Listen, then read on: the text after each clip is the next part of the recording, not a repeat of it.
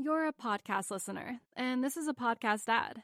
Reach great listeners like yourself with podcast advertising from Libsyn Ads. Choose from hundreds of top podcasts offering host endorsements, or run a reproduced ad like this one across thousands of shows to reach your target audience with Libsyn Ads. Go to libsynads.com now. That's LIBSYN ads.com. In this week's episode of Spit. For years, you and I would talk about Patrick Gudauskas, and I'd be like, the guy doesn't deserve to be on tour. He's not good enough to be on tour. I gotta say, Pat Gudauskas totally flipped the switch on me. Like, he went to a whole nother level of professionalism, and he finally just said, I'm not going to let myself snatch defeat from the jaws of victory. He went to a whole new level. He basically, for the first time, said, F*** you. It was really about him putting aside this whole, hey, everything's groovy, Gudauskas Clan, we're all about positive vibe, warrior, but, that's all bull. When it's time to get into the heat and win a contest, and it wasn't even the turns, although the turns were impressive, it was his mental. You could tell mentally he had flipped the switch. Like, I got screwed in that first round heat. Was it the first round against Jordy? Yeah, I got screwed against Jordy, and I am not letting these take it from me. And he went all out, and I've got to say, I'm a huge fan of the way he surfed and his mental, the switch that happened mentally with him. And he needs to grasp that, hold on to that, and continue that, and ditch the whole, everyone's cool, we love them all, it's all cool. That's bull. Yeah. It's a surf contest. You're out to win it. Man, you're on fire, dude. Well, I'm just stoked on Pat. Pat Gudauskas got me there. He got me fired up. Get fired up for this week's episode of Spit. You can find it on Apple Podcasts, Stitcher, whatever podcast app you're listening to this show in. You can find Spit Surf Podcast with me, David Lee Scales, and my co-host, my impassioned co-host, Scott Bass. Check it out every 2 weeks. Thanks.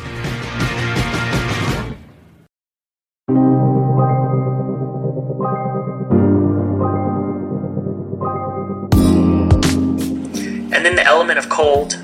We were in what was probably in the high 40s of water, and who knows with the wind chill. It was just every time you went surfing, you had to psych yourself up to even put your wetsuit on. Today's episode is sponsored by Spy, the creators of the Happy Lens. And that was the voice of Alex Gray, one of Spy's team writers. He was telling me about how cold water is a natural way to immediately elevate one's mood. You get to a place when surfing cold water that you mentally have to kind of go into this euphoric, psychotic state to keep tricking your body that it's okay.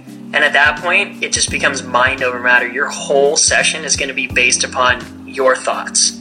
For me, I am happiest surfing. So if it's pumping and I have to choose to be cold or keep surfing, it's the easiest choice I can make. I just sit there and start screaming, laughing. If someone was looking, with a telescope during the session, they go, God, that guy is crazy. But for me, I'm like, this is the best. If this is crazy, then, put me in the loony bin because this is where I want to live. Cold water therapy is no joke. Seriously, if you're ever in a funky mood, take a cold plunge or even a cold shower. You'll notice an immediate state change.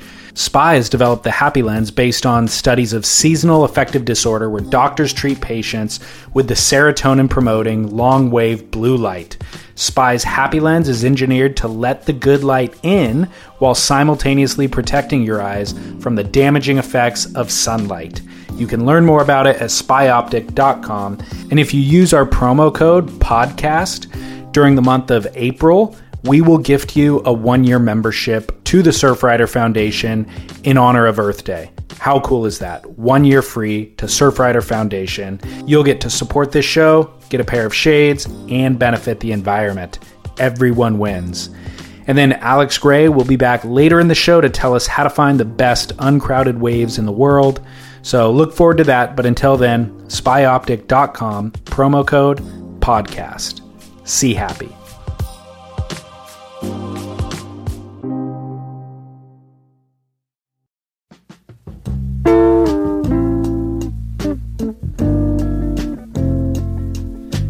Welcome back. Today's show is with board builder Roger Hines. Lots is going on with Roger right now, and just there's a lot of changes happening in board building business in Southern California right now. In regard to the changing economics, somewhat due to outsourced manufacturing, changing market conditions. There's a lot going on. I'm sure that you've seen some of the debates happening on social media. It's been getting hot. So Roger has been building boards for 40 years and is right in the thick of it. And his business was dramatically affected by a lot of these changing conditions in this past week. So we get deep into that in today's show. But before we do, you know that this month, in honor of Earth Day, we're taking time to shine the light on Maui board builder Jeff Timpone for his efforts with his Maui Leaf Light project, in which he uses either recycled foam or solar-made foam, along with bioresin and hemp cloth to make boards that have a 30% reduced carbon footprint. I'm partnering with Timpone to give away a custom-made Maui Leaf Light to one of our show's donors. This show is listener-supported, and we have a PayPal donation button set up on surfsplendorpodcast.com. You can do a one-time donation or a recurring donation. We recommend doing a $5 a month recurring donation. But any donation that comes in the month of April will be entered to win this board that we're going to discuss now. We will randomly select a winner on May 1st. We'll put that winner in contact with Jeff Timpone, and he will build them a shortboard custom designed to their needs and specifications.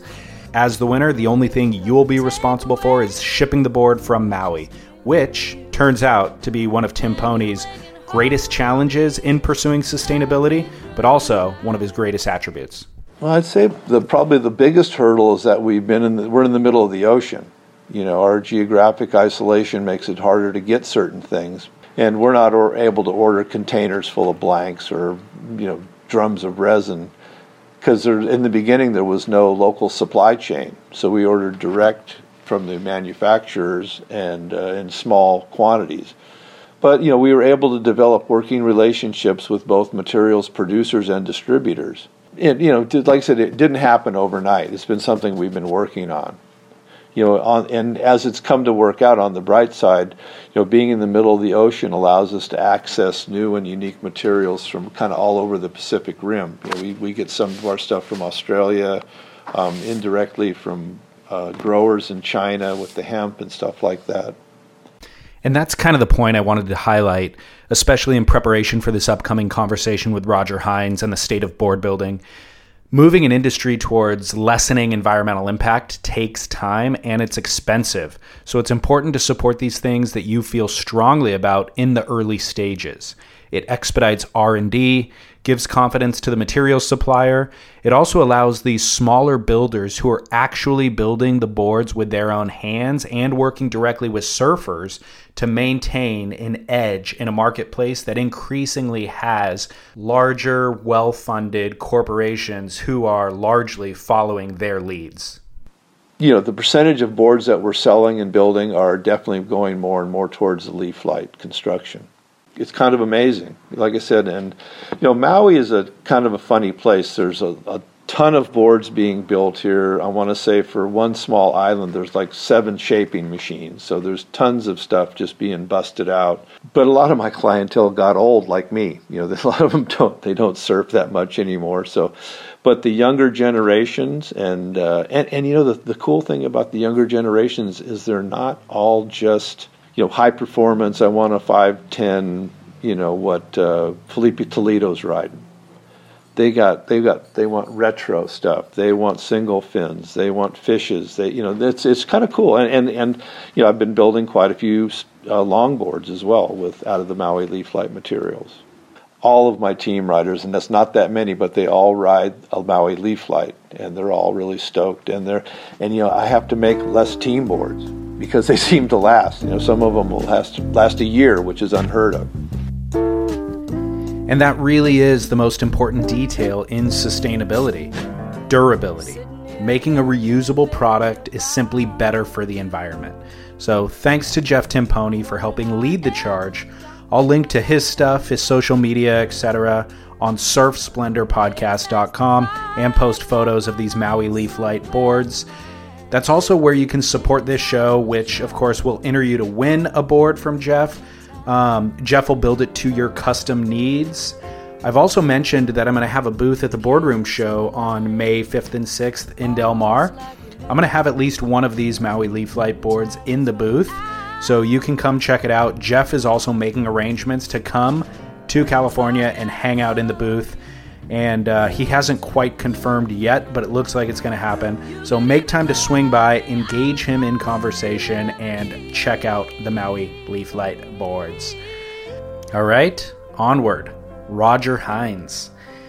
He's a funny dude. In his real life, in his daily life, he is so colorful, fully opinionated, hot-tempered, and then every time I've had him on the show, he turns into this mild-mannered, tame, well-spoken, but dare I say, docile human being. He would not like me saying that, but that is a fact whenever he's on the air. So this time around, I think I may have cracked the veneer. We get the real Roger here, so buckle in. If you want his backstory, you can listen to episode 91 of Surf Splendor. It's on our website. Suffice to say, he's been building boards for 40 years in California, Hawaii, Japan, South America, Europe. He's worked with everybody. He owns the license for Bear surfboards, which was brought into mainstream popularity in the film Big Wednesday. So if you wanted a Bear surfboard, he's the guy who will make it for you. He also owns the license for Country Surfboards, the iconic label, and of course his own Roger Hines surfboards. He's the two-time winner of the Icons of Foam shaping competition, the tribute to the Masters, which he will be competing in again at the Boardroom Show next month. We recorded this episode over a bottle of wine in his kitchen in Seal Beach, California, with his wife, Christy, presiding. This is David Scales for Surf Splendor, and here's my conversation with Roger Hines. Enjoy. Thank you, baby, for giving me my life. The noise of choice. How about a champagne cork? Yeah. Is champagne on your normal nightly routine? No, Oh, okay. Special Like a occasion month. today? You're here. Oh, nice. I like champagne. Chills you out. Cheers. Great to see you again, Christy, my we'll friend. cheers again once you get that open. Did you surf today? I did. Okay. There it is.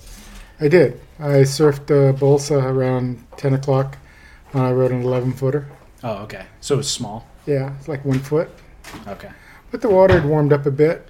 I know. It's crazy how much warmer it's gotten in 1 week. Yeah, it was small, but it was, it was fun. Nobody around because I guess there was a couple sharks spotted the last couple days. Were there really? Yeah. I didn't know that. Well, they're out there. It's the ocean. That is a good point. Yes, they are. All right, Roger Hines, welcome back to the show, dude. Good to be here. Thank you for inviting me again. You are very welcome. Thank you for inviting me into your lovely home and pouring me a glass of wine. Nice way to spend the afternoon. Yep. And we have my lovely bride, Christy, here. I know. This time- Drinking the fancy stuff. Yeah. Out of the fancy glass, too. We have a lot to catch up on, dude, since we last talked.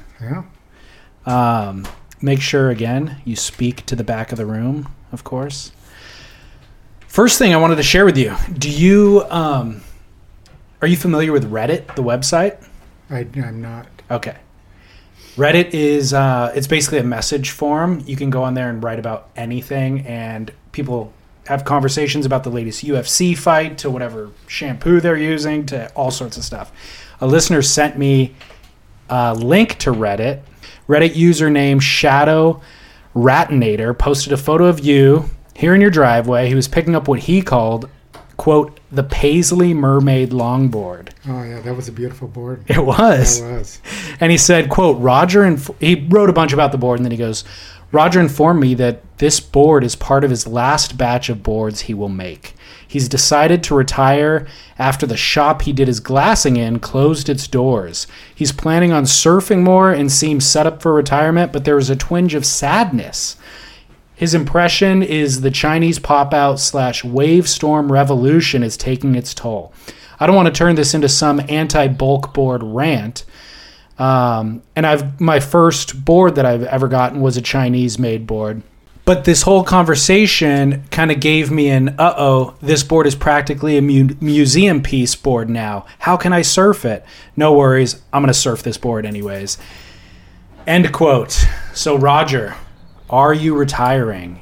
And is it because of wave storms? Oh, God, no. No, yeah, I'm retiring from glassing. Yeah, it's ran its course. My friend who I worked with in San Clemente, he decided that to go a different direction. It's glassing surfboards is a hard job. It's physical, and when you're in your 60s, it's even harder. So no, I probably misspoke or something. I'm still going to shape. Oh, you are? Yeah, I'm still going to shape some boards, and I didn't get ran out because of the import boards. I still have orders.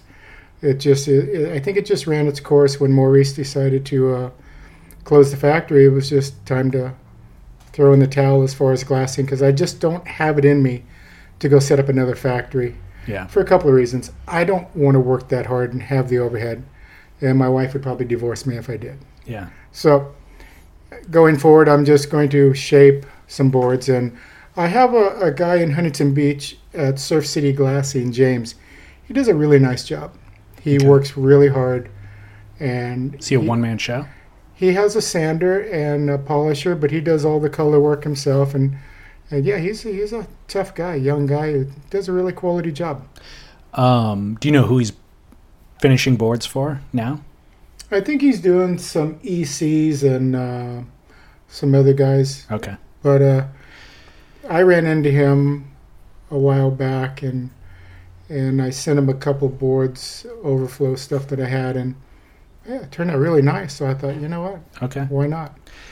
So is that to say then that glassing and laminating is more labor intensive or harder on the body than shaping? Yeah, in my opinion, laminating and polishing. I mean, you're dragging a 6,000 RPM around with you Is that what the for difference an is? hour. Yeah, it's very physically demanding because you're on your feet for a long time. When I was in my 30s, 40s, 50s, this shit meant nothing to me. I would just go there and work 10 hours a day and go surf. But in your 60s, it's tough. It's a tough game. And to try to keep the quality at that level to where when a customer picks up a board, it looks like a museum piece, then it takes that much effort to get it there. Right. It seems to be, though, there are other board builders who maybe they have like a factory in-house, you know, but they're able to maintain super high quality by not doing it all themselves. Yeah. So it seems to be feasible. It seems to be other people are doing it, you know. Yeah, you know, early on, we used to build a lot of boards, and we had a crew working with us. But as time went by, I realized that the end result was better for me because I'm really type A personality, and I really I see how I want the thing to turn out, and that's what I expect, as opposed to it's just a surfboard. But so it just seemed to be worked better for me. I just did it myself. Yeah. Yeah, there is some really good work being done out there. Moonlight, Jesus, you know, Gary Stuber, just the best laminator on the planet, and he's older than me. Jeez. Waterman's does a great job. There's guys down. I apologize. I'm probably going to miss a few people, but there's quality work going on, and I think that's a lot of the difference in today's boards. The younger group of surfboard guys. Let's just use the 90s, for instance. The 90s, in my eyes, was the last time you could train somebody to build boards at a high level because they were pretty bad at best. They were 6-foot sand finishes, and you could get used to working with the tools and the chemicals and everything, and then move into the next stages of doing cut laps and polishes. But now it's all pretty much at such a high level, it's really hard to train somebody. Right. That's why a guy like Gary's still working when he's older than me, because the hiring pool's kind of thin. Yeah, that's what everybody seems to be saying. And then the people coming into the workspace aren't willing to work for the wages that it is and do the amount of work that's actually required to develop the skill set. You know, that's a good point. You know, I said this more than the last year than I have in 40 years. I would get paid $10 to sand a board in 1974. And now guys are making $23 to sand a board. And that's just fucking crazy. 40 years later, the price is only doubled. Crazy. Yeah. And there's no blame on the people who own the shops. It's Right. just it's what the market bears. I mean, I see a race to the bottom right now. Everybody wants to build, well, I shouldn't generalize. There's people who want to build a lot of boards for less money, and that's crazy business 101. Yeah. I mean, that's a crazy business model. Yeah. Because you can't build more for less and make any money. At the end of the day, everything is more expensive. The AQMD's breathing down everybody's neck in Encinitas and San Diego because of chemicals. They're trying to run the surf business out of here much the way they ran the boat business out of here in the 90s. They're structuring laws that attack basically the resin that we use. Yeah. And one of them right now is the Rycold gloss resin. It's the same stuff we've been using for 40 years. It hasn't changed. And now they're going after the styrene content in that. Where'd the boat business go? Washington. Okay. Washington State and other places. I'm not sure, but they ran those guys the hell out of here. Yeah. Well, a lot about the market conditions and the economics. I want to discuss a lot of that in more detail, but before we get to it, you mentioned quality glasswork, something that comes up all the time. What is a quality glass job? Like, what goes into it? Define quality. Well,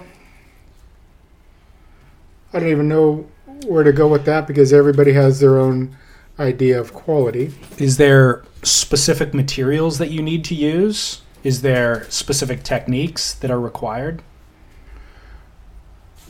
Again, there's some materials that work easier for me than maybe somebody else. I used JPS fiberglass. Okay. From Ted Wilson Fiberglass Hawaii. Okay. Because it bends around wings really well, and I don't have to cut. It turns corners really easy, swallowtails. I mean, you can turn a squash tail without putting a cut in it.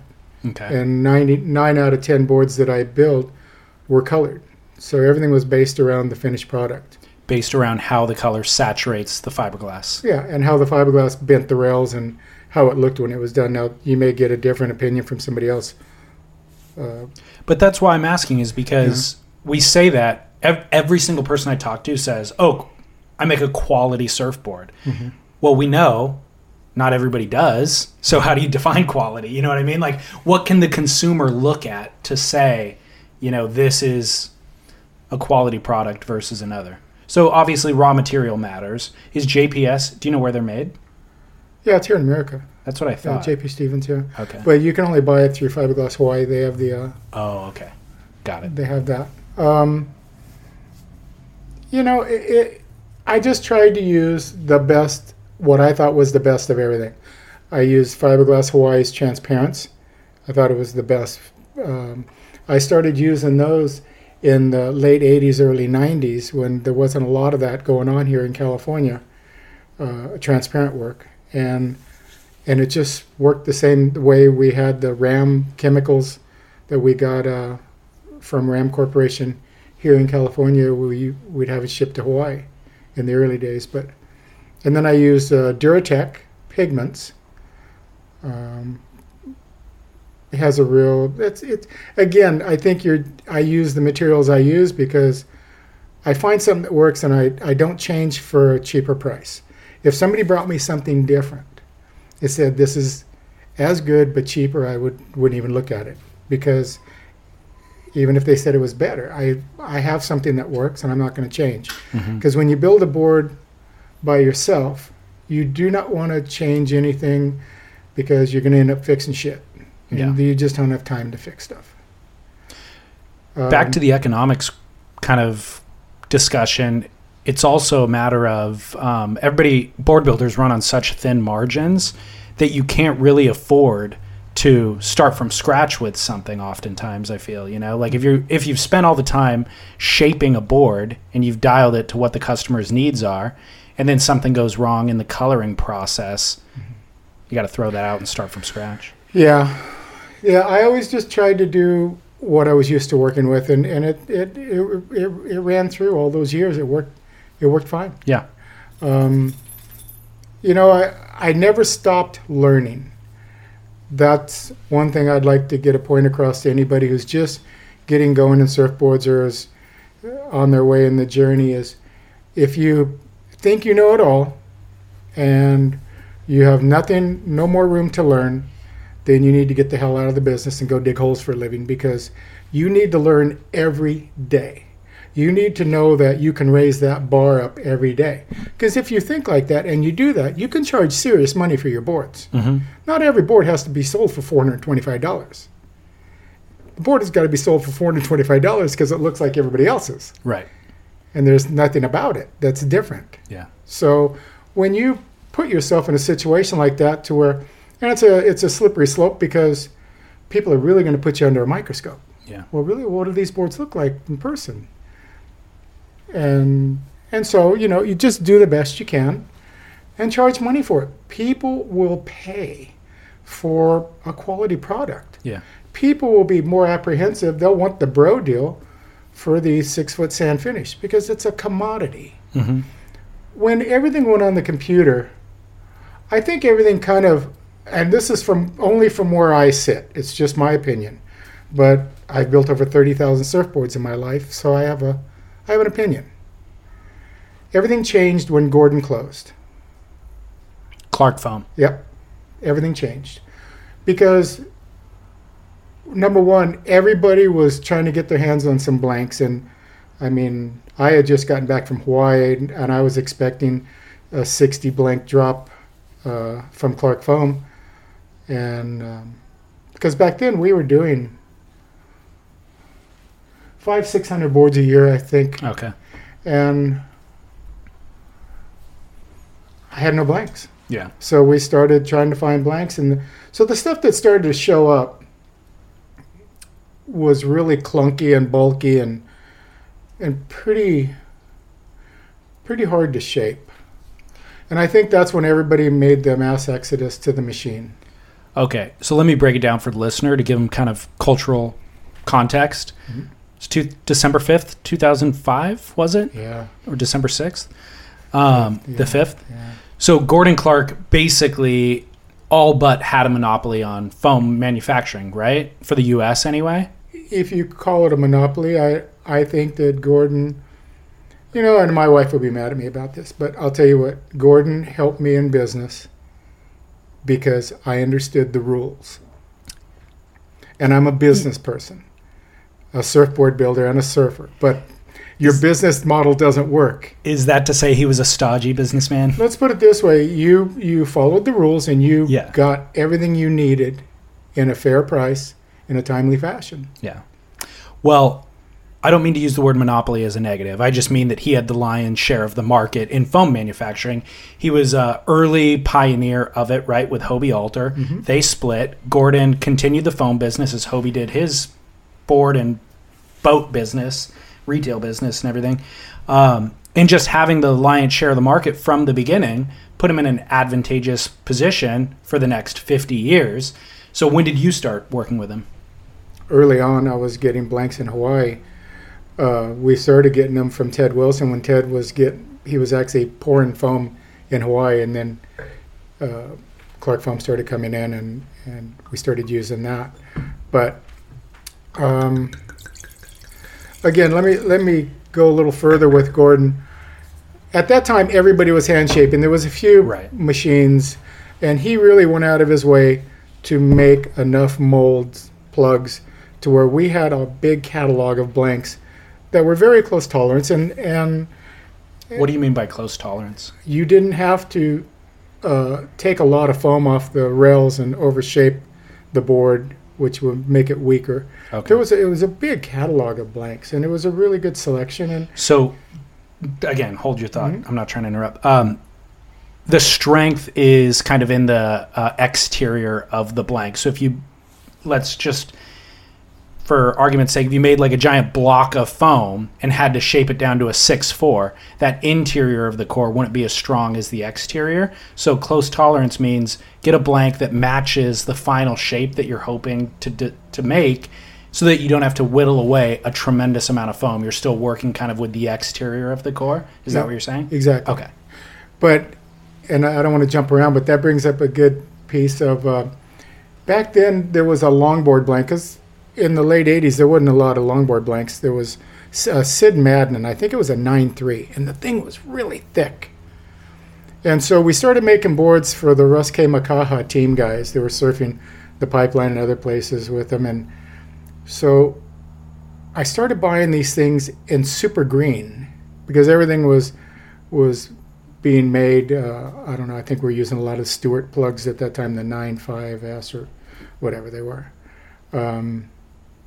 Super green being the density. The density. And then I would just overshape the bottom of those damn things. And I'll tell you what, you could get a 9-foot longboard to weigh nothing with that. And they would be as strong as they would reduce to like a super light at the time. So you're overshaping the bottom because the top needs to stay stronger because that's where their feet and knees are touching, right? So you keep the strength in the deck, take more foam out of the bottom. Yeah, and I'll tell you that combination really worked well to where you would cut so much off of that blank that it would still be strong on the deck, and that thing would be so damn light when you're done. But you were hand shaping back then. If you didn't have a Rockwell, you were definitely spending some time with a skill.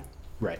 But so Clark comes along, Clark closes in 2005, kind of at the same time as the shaping machine is gaining popularity. Mm-hmm. And obviously the Clark foam, coming from that legacy prior to the machine, is designed or engineered for hand shaping, really. Yeah. So you're saying Clark goes away, new foam is on the market that is more kind of geared for shaping machine? Yeah, it was pretty poor at best. We got a bunch from South Africa. We got a bunch from, there was a bunch coming in from China, I think.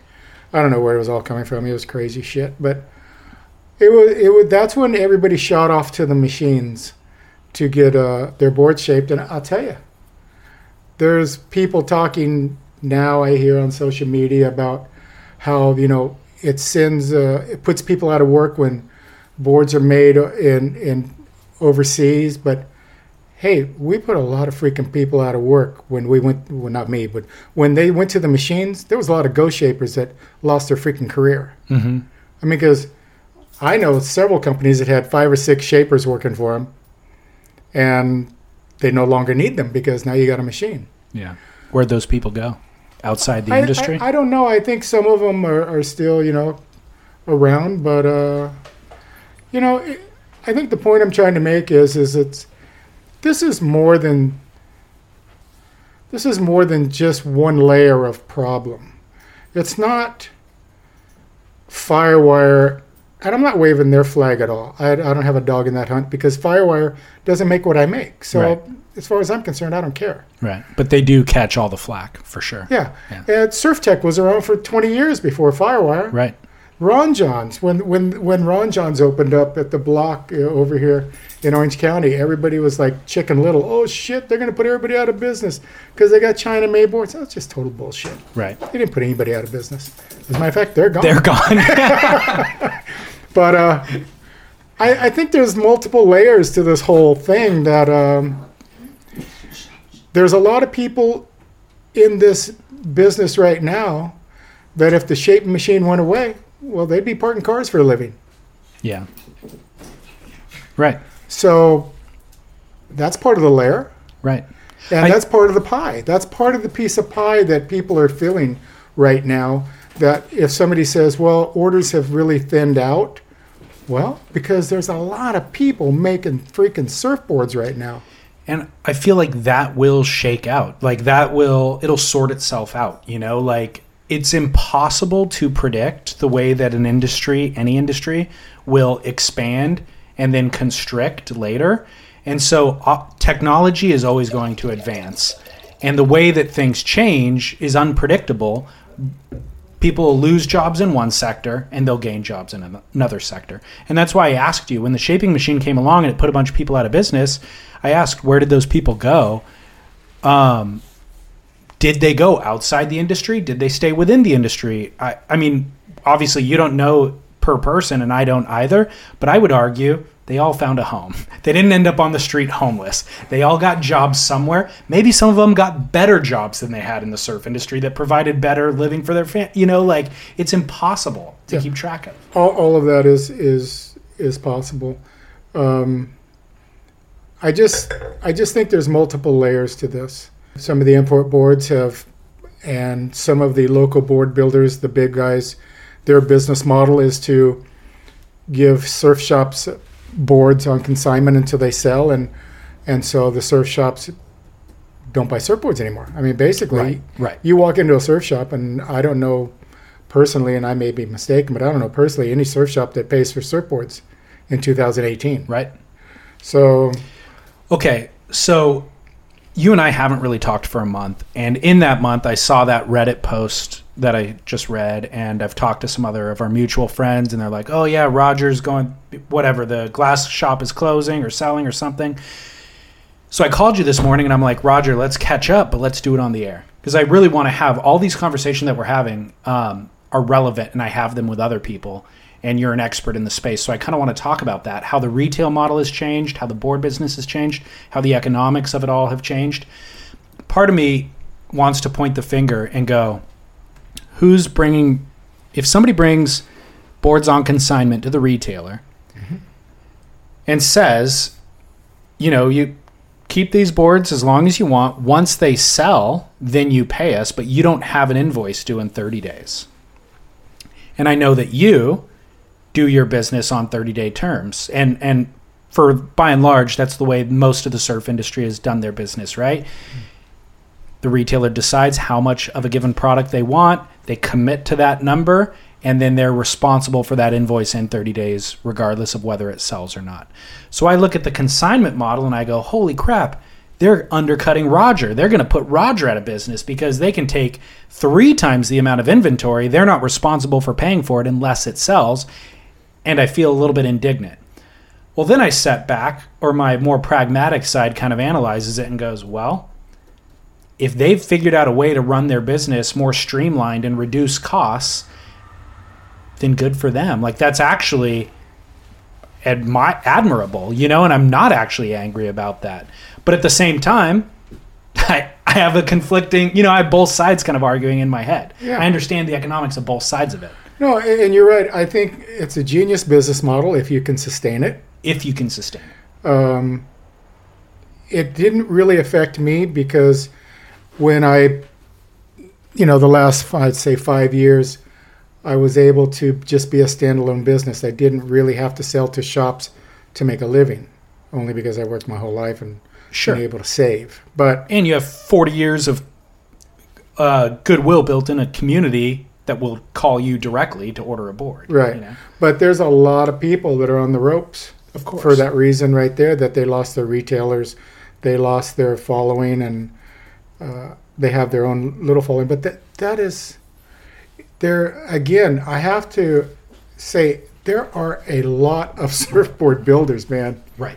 I mean, people aren't not building surfboards. There's a lot of builders, but But aren't a lot of those builders not relying on their sole income for that? You know, there's a lot of Oh, backyard yes. builders who are doing it as a hobby. of course. Yeah. But okay, you know, in the early '70s, we were guilty of that. Right.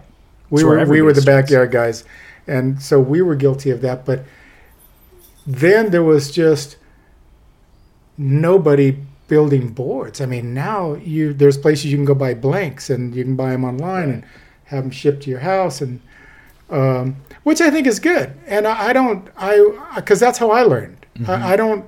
I don't think bad of anybody building a board on their own. I'm just trying to put into perspective why I think that's a layer of those layers I'm talking about. Yeah. Why people are on the ropes right now is Yeah. because if you have 1,000 of them in California, which you do, if not 10 times that amount, and they do 2 boards a week, that's taken away from a guy who's got a freaking mortgage payment and trying to put a kid through college, Right. who actually has skin in the game and has spent I've talked to several people in San Clemente the last week when I was down there, and they're just going, hey, you know, we got kids, this is what we do, I got nowhere else to go. Yeah. And so I get that in my ear, and I just go, wow, you know, you're right, my situation is different. So it seems that there's an opportunity to adapt. You know, like as the economics change and the business models are certainly shifting, certainly with consignment. If you don't see the writing on the wall, then you're partially responsible for your own kind of whatever ends up happening. So it seems that there's ways to adapt to the current market needs. And what I've seen is that people generally want the type of boards that you're making. Like, you got the backyard guy, as you explained, who's willing to do it at cost, basically, because they're just kind of getting their feet in the game. And the consumer, maybe who's not super savvy, is willing to buy that board, and maybe it's faulty, maybe it falls apart in a month, maybe it just doesn't surf as good, period, even if it holds up. And then on the other side of the market is you've got giant brand names that are available throughout the world that you and I know that are making almost all the boards are cut on a machine, and you know it just is what it is. You're somewhere in the middle, but you're providing not only customer service, but again, 40 years of kind of legacy and all that sort of stuff that we generally just kind of define as quality. Again, it seems to be people want your boards. You know what I mean? Like, there is a segment of the market. You don't need to be able to sell 2,000 of them a year, but there's 500 to 1,000 people that want your boards and want the boards of other people that I've had on the show, you know? No, you're right. And the reason I'm stopping glassing is not because of lack of orders. But here's the thing. There's a lot of people right now making boards that look like the way I make them. Okay. Because there's some really good glass shops out there that are facilitating that. And just because it's made in America doesn't mean it's made in America by somebody who knows how to shape. Okay. It means that it's possibly made by somebody who's really savvy with Shape 3D and sends it off to a groovy glass shop. And it comes out looking like something that was built by somebody who's been doing it 40 plus years. What's the difference between looking like it versus it actually being? I don't know. You'd have to write it and get feedback, and do they have repeat customers? But do you think there is? Is there an innate difference? I think that, yeah, I know what makes a board go from here to there. Yeah. And I know how to change it to go from here to there and back and over to there. I know, after all these boards, what makes it do this. And I'm not taking anything away from the machine guys. I never put myself in a situation to where I thought, wow, that guy's my competition. Because he's not. Because he doesn't do what I do. Mm-hmm. Unless you're in there shaping the thing and taking it and glassing it and polishing it, you're not doing what I do. Yeah. So I don't have competition. There's on social media, which, man, social media, I just think single-handedly just torched the surf business. There's people showing, yeah, I'm hand shaping a board, but look, son, the planer looks like a snake in your hand, so I know you're not shaping it. It doesn't look comfortable. It should be like a tennis racket in your hand, or a ping pong paddle. Yeah. And that's the best thing I think that's come out of the boardroom show. Even before I got an opportunity to be involved in it, it really put a spotlight on the guys who were actually had a big enough ego to step into that glass room and say, I'm going to show off my shaping talents. Because there was a couple people that ran out of there with their blanks. They were so bad. Yeah. So, I mean, if you're willing to step into that cage and show your wares, then good for you. Yeah. But also, on the other hand, it actually, you get a chance to watch guys who I just admire. You get to watch Wayne Rich. You get to watch Matt Calvani. You get to watch Rawson. All these guys are so good with their tools. And that's what it's about, is watching guys like that and learning the skill, as opposed to, well, for me it is anyway. And I can't wait for 3 weeks. I want to go watch this guy shape. The guy from Florida, Ricky Carroll. Yeah. I've never met him, never seen him shape. He's won 3 times. I want to shake his hand and watch his action. Yeah. I'm going to be excited to watch it. Yeah, I agree. It's unfortunate that there's been people in the shaping bay who have not finished their boards and run away with them. because it shouldn't be a competition. It should just be a kind of appreciation hour of people who really know their craft, you know? I don't feel like any of the key guys make it a competition, you know? Like everybody's really reverent of one another. Yeah. Let's assume that not all listeners can contact you and get a board. Maybe they don't live in Southern California or whatever. I'm curious if you can help define what people can look for. Like if they go into a surf shop and they want to buy a board off a rack, how do you identify one that will work well for you versus one that won't? Is there a way to do it visually, or do you need a personal relationship with a shaper? You know, that's a big question. You know, it took me probably 5,000 boards of shaping before I even knew what the hell I was looking at. Really? I could shape a board. I could shape a board where it was symmetrical and it was, the rails were the same, everything was right. But I didn't know what I was looking at until after about 5,000 boards. And then it just, oh, okay. I think the best thing somebody can do is get a relationship with a shaper and grow from there. I've had people I've made boards for the last 40 plus years that they just keep coming back and we discuss, okay, what is this board? What I know you liked it. There's got to be one thing you didn't like about it. I don't care what you liked about it. I want to know what you didn't like about it. Yeah. That's the most important thing to me. Because I want to know, okay, what can I do to make that go away? Right. You've built 5 or 6, maybe more boards for me. Yes.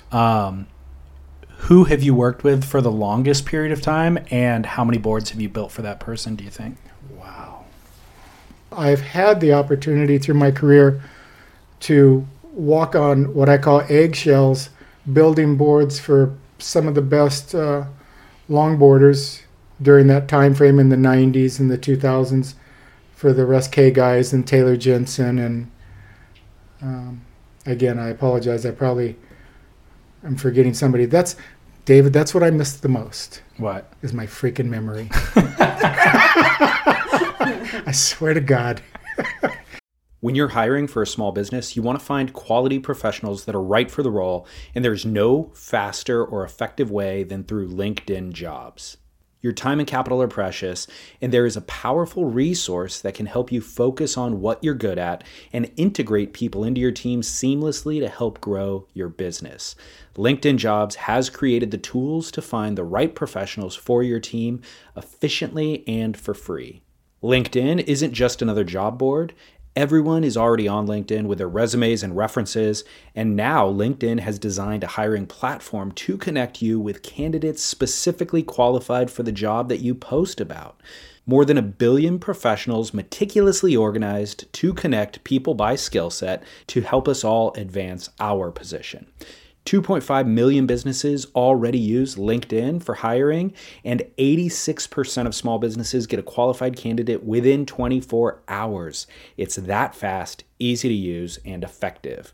LinkedIn Jobs can help you write job descriptions, filter the right person to you, and give you the tools to help you interview them like a pro.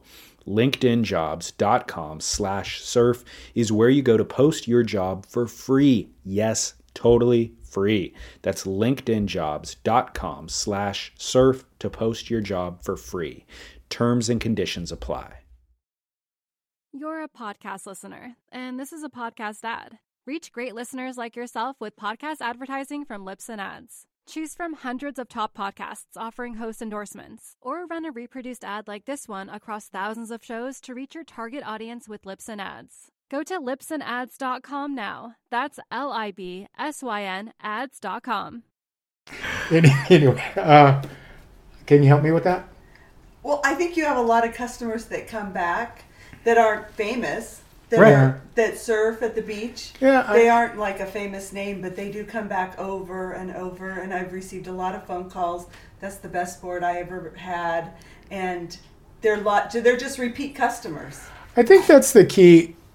You're going to have your surfers that always gravitate towards what the best surfers in the world are riding. Yeah. And that's just called so what? You know what? Yeah. I want to surf like Kelly Slater too. Yeah. Except for I'm 40 years too old and never had that talent. I would think get a relationship with a guy who you feel comfortable with, and grow from there. Get your boards and refine them. Go back to the guy, and it really is a difference if you're heavy on your front foot or if you're heavy on your back foot. Yeah. I changed my whole bottom up because of that, and I watch people surf on the tour, and I watch it and I go, oh, it's pretty heavy on your front foot to be riding a single concave. But that's just me. Everybody has their formulas, but Yeah. I try to build a board for the person and not the masses. Yeah. In the 90s, I was that guy. In the 90s, Jesus, we were building clear sand finish boards for, I don't know, 92 to 98. I mean, we were doing probably 1,000 boards a year, clear sand finish, and I was hand shaping and laminating and hot coating, and I had a sander. My wife ran the business and packed the boards, and off they went. Yeah. I think that's what's kind of confusing to me now at this age, is I still work hard at this age no matter what I do, is that if a guy's doing 200 or 300 boards a year and he's not glassing them, or even 500 for that matter, and you're not glassing them, why don't you hand shape it? Why would you give a third of your profit to a machine? Well, yeah, you wouldn't want to give away your profit, but the way that I kind of justified that in my head is you talked about it all being in the refinement, and so I figure with the machine, let's assume the machine shape is off of their own design. So and I know that's an assumption, that's not true for everybody, but if they hand shaped a specific board that they got real dialed that they think works well, then they scan it. Now that's a machine shape. So now that's coming off the machine, and they can focus all their energy on just refining maybe the contours for the specific surfer that ordered that board. Well, you're a really good friend, and so I'm not going to say anything about that. Say it. But it's better for the podcast. I'll give up our friendship for more downloads. Fuck. Come on. America's gotten lazy is all it is. Come on. For me, it was all about the joy of shaping the board, and does it come out as accurate as a computer shape? Well, I would hope to think so, because I did plugs for Clark Foam, and US blanks are within 10,000ths of an inch from tip to tail. And so I would think they are. Plus, I've seen some shapes come off the machine with my friend at my friend's factory that they're heavy to one side because the blank deflects when it's cutting. So I just, when you make something the Industrial Revolution to where you can streamline your business to where you can have more free time, well, once you've done that, that product can be made anywhere in the world for a lot less money. So that's your problem, not mine. Yeah. Well, own it. Yeah, That's your problem. That's what I've been wanting you to say for 30 minutes. That is your problem, that if you're crying about import boards, well, import boards wouldn't exist without that shaping machine. Yeah. Because they're not hand shaping those damn things. Yeah. But I'll tell you, those glass jobs I've seen, they look pretty damn good. Yeah. And I do have an opinion when it comes to glassing. So anybody who's whining about the import boards, well, then reinvent yourself and hand shape. Do something that's different than what's coming into America. I made a career out of it. I own a house at the beach. I mean, life is good for me. Right. Well, you and I have talked about it with wine. First of all, I'm playing devil's advocate, but I'm on the same page. Look at the list of people I've had on the podcast. Sure. They all reflect what you're saying. But you and I have talked about it with wine before, where it's like, I don't even want every bottle of wine I have to be like a perfect expression of wine. Kendall Jackson makes wine that's available in every grocery store across the country, and it all tastes exactly the same, vintage in and vintage out, because that's what the consumer wants. And it is nice. It tastes good. Tastes like you have that dependability with Coca-Cola. It tastes good every time, and I like it, and it always tastes. But that's not why I drink wine. I drink wine because I want it to be an expression of a vintage, an expression of a place, a specific. I want Napa to taste different than Sonoma, to taste different than Santa Barbara County. So that is how I view shaping as well. And I know that's not how everybody views shaping. Obviously, some people do just want dependability, but I agree with you, and I do see the value in the shaping machine for banging out numbers, and you have a tremendous demand in the marketplace that's across the world and you can't satisfy it, or you want to be able to build those boards in a different country and not have to ship them and all that. So I get it completely. But I personally, what I prefer to ride is what you're talking about, and to be able to have the dialogue and you and I surf together, so that helps, so it's like, hey, you gave me a board, let me try that out, surf it in front of you, and then you give me feedback, I give you feedback, and develop the relationship from there. That's the kind of, and even if something goes awry, even if it's like, that board sucked, it didn't work, that's fine. That's fine. Let's find out why. Yeah, exactly, because the journey is what's more interesting and more important. The discussion, the dialogue, the journey is fun. Bill Stewart used to go to Japan and blast through 150 boards. I used to go to Japan and blast through 150 boards. I'd be there for a month and a half, and I'd go to Brazil and do 150 boards. And you didn't need that, and Bill had a lot of really good shapers working here for him before the machine. And again, that's the direction a lot of these guys' business model went, which is fine. I think it's great. But again, it's a multiple layer. If there is a problem, there's not just one problem here. There's a few layers that everybody's got to pull them back and look at. Yeah. If either you're part of the solution or you're part of the freaking problem. But that's why I said, if you don't see the writing on the wall, then you're partially responsible. You need to be able to adjust your business to be like, shoot, well, what are the mass producers not doing? They're not doing individual color work. Maybe I should spend some time working on color work, or something like that. But I also do feel like it's all in, like you said, in the refinement. So what you're not going to get off the shelf is something that was refined for your height, your weight, the specific wave that you surf, that sort of thing. And so that's also where it's worth developing that relationship with the local shaper, There's still some really quality guys out there that would love to spend time with the surfer building their board that fits them perfectly, as opposed to, well, I'm going into a shop and I'm going to buy a board that's 30 liters. What is that? I have no idea. Yeah, what is that? I have no idea what liters I ride. Yeah. So the question, though, is how do the economics work for an individual like yourself? Because what we're worried about is glass shops are closing, which is why we're having this conversation partially. The backyard builder is making boards for cost. The mass-produced builder is outsourcing not only materials but also labor, right? So they're able to do it for cheaper, land the board back in the U.S. for less than it costs somebody to build a board here. And that ultimately, if the consumer chooses those two options, it's going to squeeze out the guy in the middle. So what are the economics for the guy in the middle? Like, how many boards do you need to make a year? First of all, how many boards do you need to make a year to stay in business? And then secondly, you can only make a certain number while maintaining a high level of quality. You know what I mean? You can't make 2,000 boards a year because they'll be crappy boards. So kind of what are the economics for a guy like yourself to make boards? Well, let's back up a moment. Okay. Glass shops are closing. We closed not because we didn't have orders.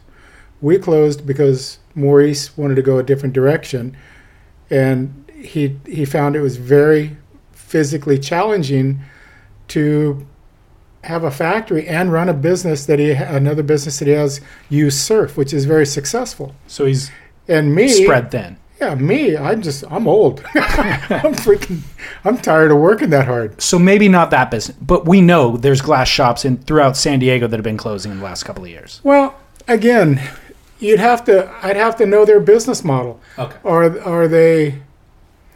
I've never been really part of the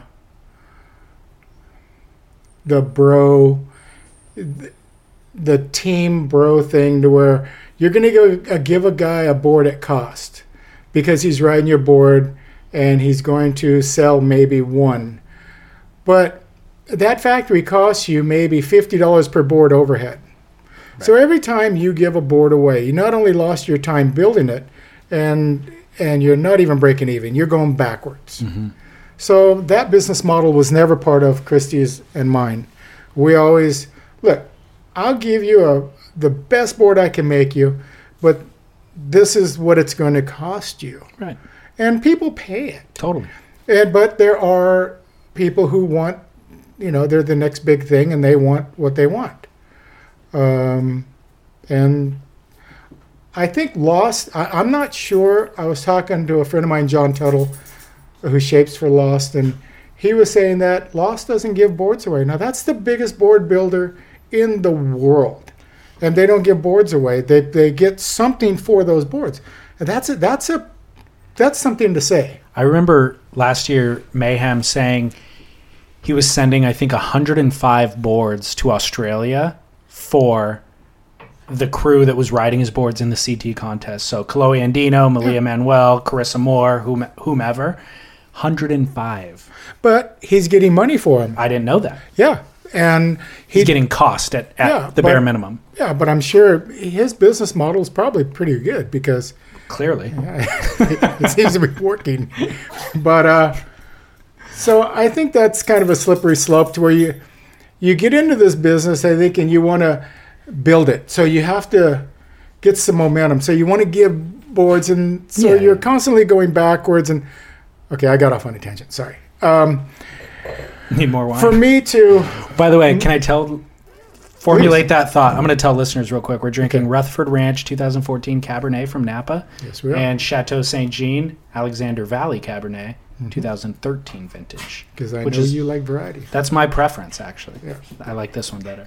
The Alexander Valley. Carry on. How many boards did I have to make a living? Not many, because my boards are sold at a premium. I was very fortunate to, take that business model and build a quality product and not oversaturate. And Randy Ricker, in the early days going to Japan, he kind of set the limit. He goes, Raj, we're going to go to Japan. You're going to do 50 or 75. I'm going to do 50 or 75, and that's it. So you have 100 or 150 boards in Japan of ours, the Bear label, and that's it. So if you don't oversaturate the market, you can demand a pretty damn good price for that, right. Which was genius. And Randy helped me through my whole career with things like that and kind of pushed me in those directions. But so that was an early business model I adopted was, you know what, less is more. You don't have to, for me anyway, you don't have to knock out 20 or 30 a week on a machine and glass them like your hair's on fire, clear sand finish, and toss them out there for whatever the market will bear. If you build something like what Mark Andrini's building or God, there's a few guys right now that I just really can't wait to see. Andrini, Nick Palandrani? Yeah. Yeah. That guy's solid talent. Yeah. Yeah, and Travis Reynolds. Yep. Yeah. Those guys, I'm impressed. They're solid. Yeah. They're the real freaking deal. You know what? They can do it, and they can do it the way it was done in the early days. Yeah. I have a lot of respect for that because I know how hard it is to do that, and I also know that they're 30 years younger than me, and then when they get to where I'm at, they're going to go, I'm over this. It's hard. Physically demanding. Back to Instagram, I notice that you actively engage. Some of the things that we're talking about now, I've seen you write diatribes about on Instagram, multiple, paragraphs. And then I notice at other times you disappear completely and you don't engage. What's your policy on Instagram? Or what are your thoughts on it? Well, if somebody's out there talking and they're full of shit and they have no foundation and they have no discernible skills, then I'll step in and call bullshit on it. And I probably shouldn't. But you know what? Let your planer do the talking. Don't sit there and flap your mouth. You're a phony. That's all it is. You know what? Let your planner do the talking. Why engage? Like I mentioned, Because I'm a crotchety ass old man. That's why. And I can. Nobody's come to Seal Beach to beat up my door. Come on.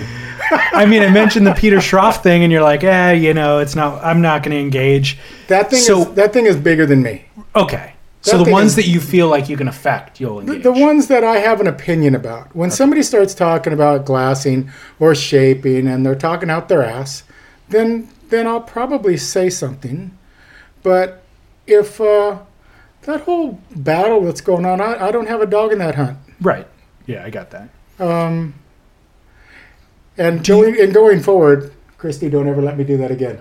I'm off Instagram. I'm done. So that's what I was going to ask you is, do you see it as beneficial for your business and your work, or is it just does it just riddle you with anxiety to the point that it's not worth it? Some of those things that are said, it's just unnerving. And it's just, God, you're fucking stupid. Right. And You can't let it go And sometimes. people are drinking the Kool-Aid. Yeah. And it's like, if somebody doesn't step in and say something, they're going to continue drinking the Kool-Aid. I debate it personally all the time. I feel that way, but once you step in and engage, it almost validates the person who's so stupid. Mm-hmm. Whereas if you just ignore them, it's like somebody, if they were shouting on Instagram, the sky is, the sky's green. You don't even engage it because it's like, that's such an asinine remark. The sky's clearly blue. I would never even validate that. Yeah. Once you engage, it then goes back and forth, and it gives it some sort of validity. Well, we never went back and forth because when I say what I say, I have credibility, or I wouldn't be talking. Yeah. Yeah. I'm not guessing. When I put something on Instagram, I'm not guessing. I'm talking about something I am very much an expert at. Do you feel like it has benefited your business? No. Instagram hasn't? No. I weigh everything out. And when I wake up in the morning, anything that comes at me, the first thing I say is, how's this going to hurt me? Or how's it going to help me? Yeah. If it doesn't hurt me, it helps me a 0.5%, I'm fine with that. Yeah. But the few times that I've mentioned that, and I swear to you now, I'll never do that again because you call me on that. I don't believe you. Oh, now that I'm retiring from glassing, I'm coming at these guys. I'm going to set you up. I'm going to start baiting you. When I hear the thing of, the just inane bullshit that somebody's talking about that has no clear direction in building a surfboard, however, they're selling more surfboards than most people, you kind of look at it just going, really? So you're not even in this. You're not even halfway into the pool on this. You're not even knee deep. And you have an opinion? Yeah. No. Maybe they're selling boards to guys who surf one weekend a month. Oh, God, no. They're selling boards. They're selling more boards in Japan than I'm selling in Japan, and I've been working there for 27 freaking years. Yeah. But that's what I mean is like if they don't actually have the skill set and the talent, then maybe they're selling boards to guys who are checking Instagram a lot and influenced by that, but not surfing a lot and actually feeling what the shortcomings in the board are, Instagram is definitely the new vehicle that builds a career. Well, that's why I'm curious if it's benefited your career. If, let's say, 5 years ago, you never got on Instagram, do you think your business would be different today? No. Yeah, my business operates off of Instagram because of I don't do Facebook. But Instagram, what I show is what I do, and I show my day-to-day journey through building a surfboard from start to finish. And I think people look at that and have interest in it. Whether they think that's the way a surfboard should be built or not, maybe it is, maybe it isn't, but it's worked for me for a lifetime. So yeah, Instagram has benefited me because it got my work out for people to see. Yeah. But with that being said, it's benefited a lot of people that Are good at Instagram. are really good at Instagram, Right. and no good at building surfboards. If you ignore all of them, if you just kept your blinders on, though, it's a great way to showcase your product. It is. Could you imagine if Instagram was around from the moment you started building boards? You would actually have a visual record of all the boards you built across. That'd be interesting. Yeah. No, I kept Instagram at bay as far as my own, what I do. I don't go on there and wave a flag. I just go on there and post a picture or I'll shape. And because I really want to pass this along. I know I've had one or two people say, why are you showing how to do this? And well, because I can, and I think it needs to be out there. Not only that, like, go ahead and pick up a planer and try it yourself. You need to get, like you said, 5,000 boards under your belt before you even really know what you're doing. So you can show people how to do it, but for somebody to actually do all the legwork is pretty rare. And if they do, then good for them. Go for it. Yeah, and that's what I've tried to do lately, especially since I knew the factory was closing for over the last month, was that I invited people down to watch my technique, whether they got anything from it or can use it. I think learning how to build a surfboard, the best way is not a direct contact engagement showing somebody how to use a planer.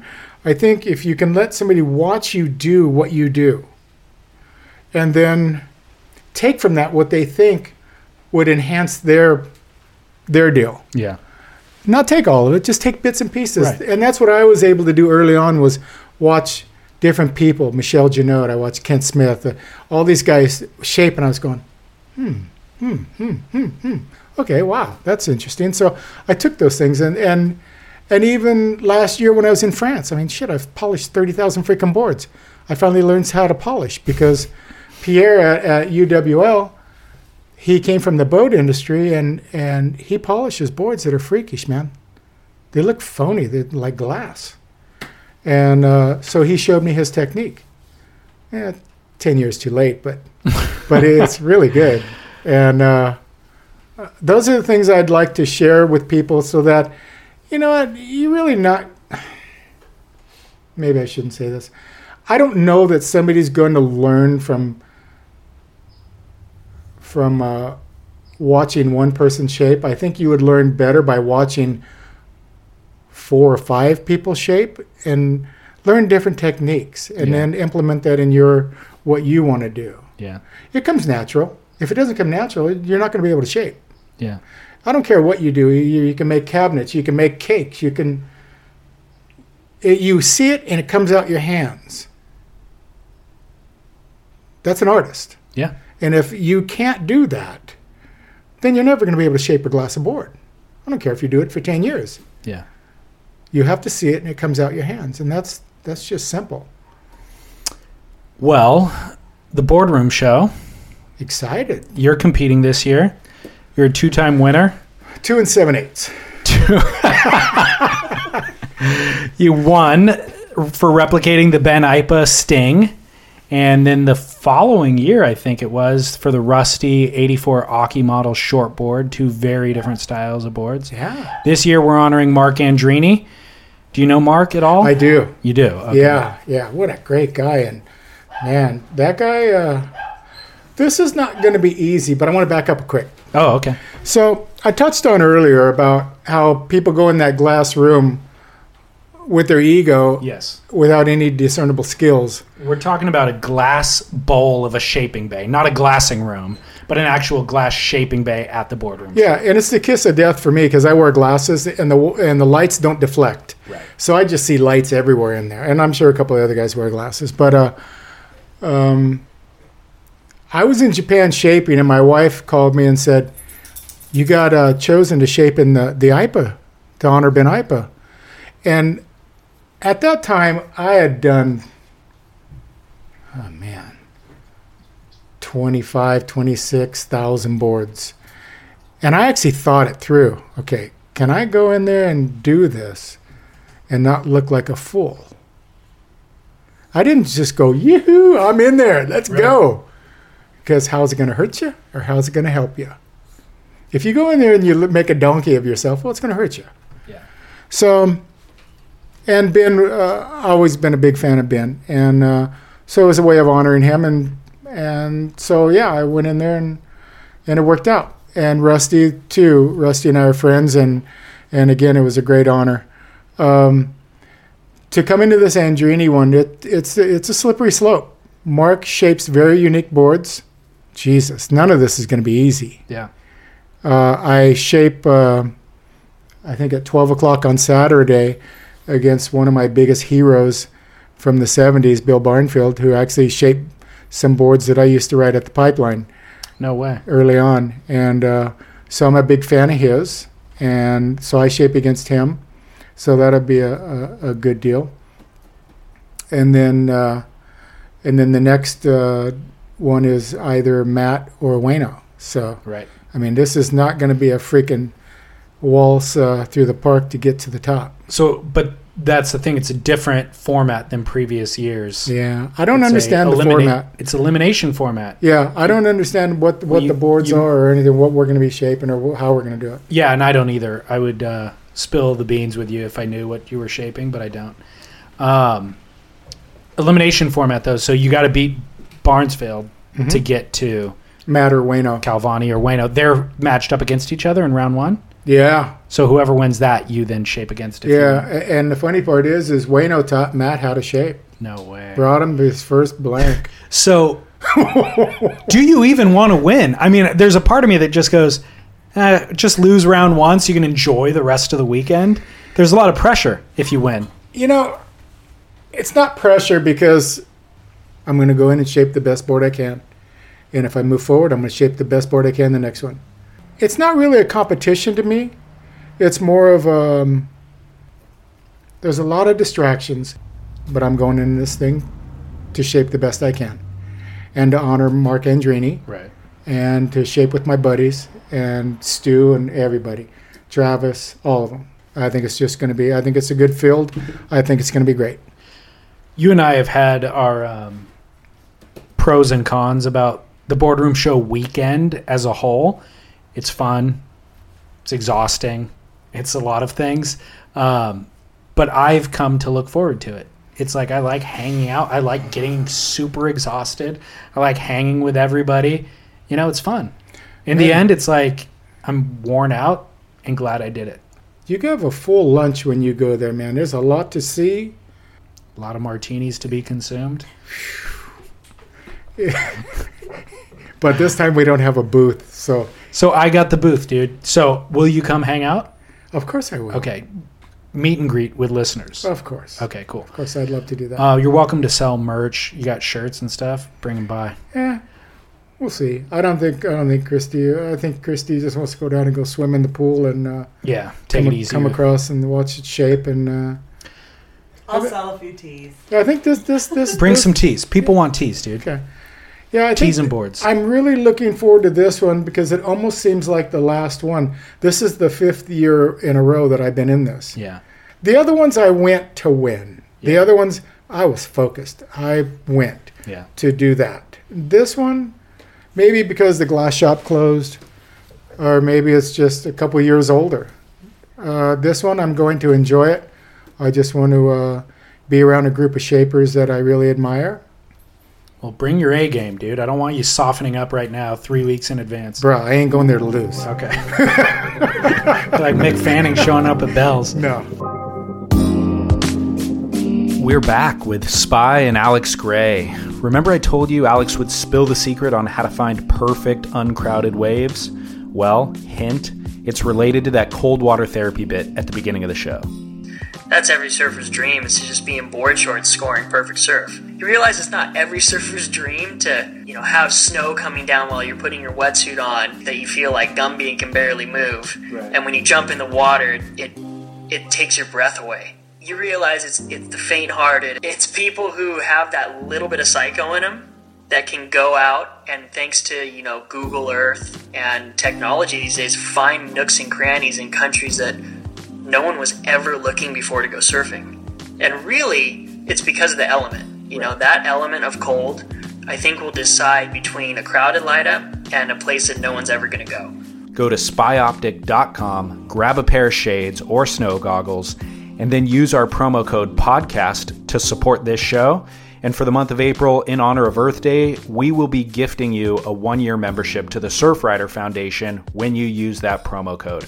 Our hope is that through the next year of correspondence with Surfrider, you will see the good work that they are doing, and then you'll renew that membership at the end of the year. So spyoptic.com, promo code podcast. Check out all their gear. I wear the Hate 2 frame with happy lenses. Alex wears the Cliffside frame with happy lenses. Spyoptic.com. See happy. Are you inspired by surfing still? I am. What aspect of it? I am just totally blown away with Steffi Gilmore. Really?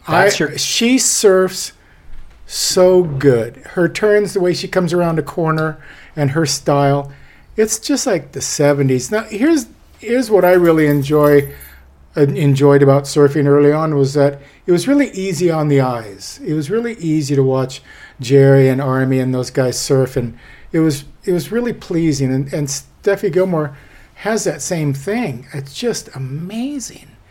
I'm not the real big jumping through the air. I don't particularly care myself about the contest because it's hard to watch. I think that they're great athletes and they're great surfers. And I mean, yeah, they're fantastic. But I would rather watch somebody. There's this guy who surfs with Rob Colby with Need Essentials. Torrin Martin. Yeah. So good. Are you kidding me? I know. That is so easy on the eyes. And where did he come from?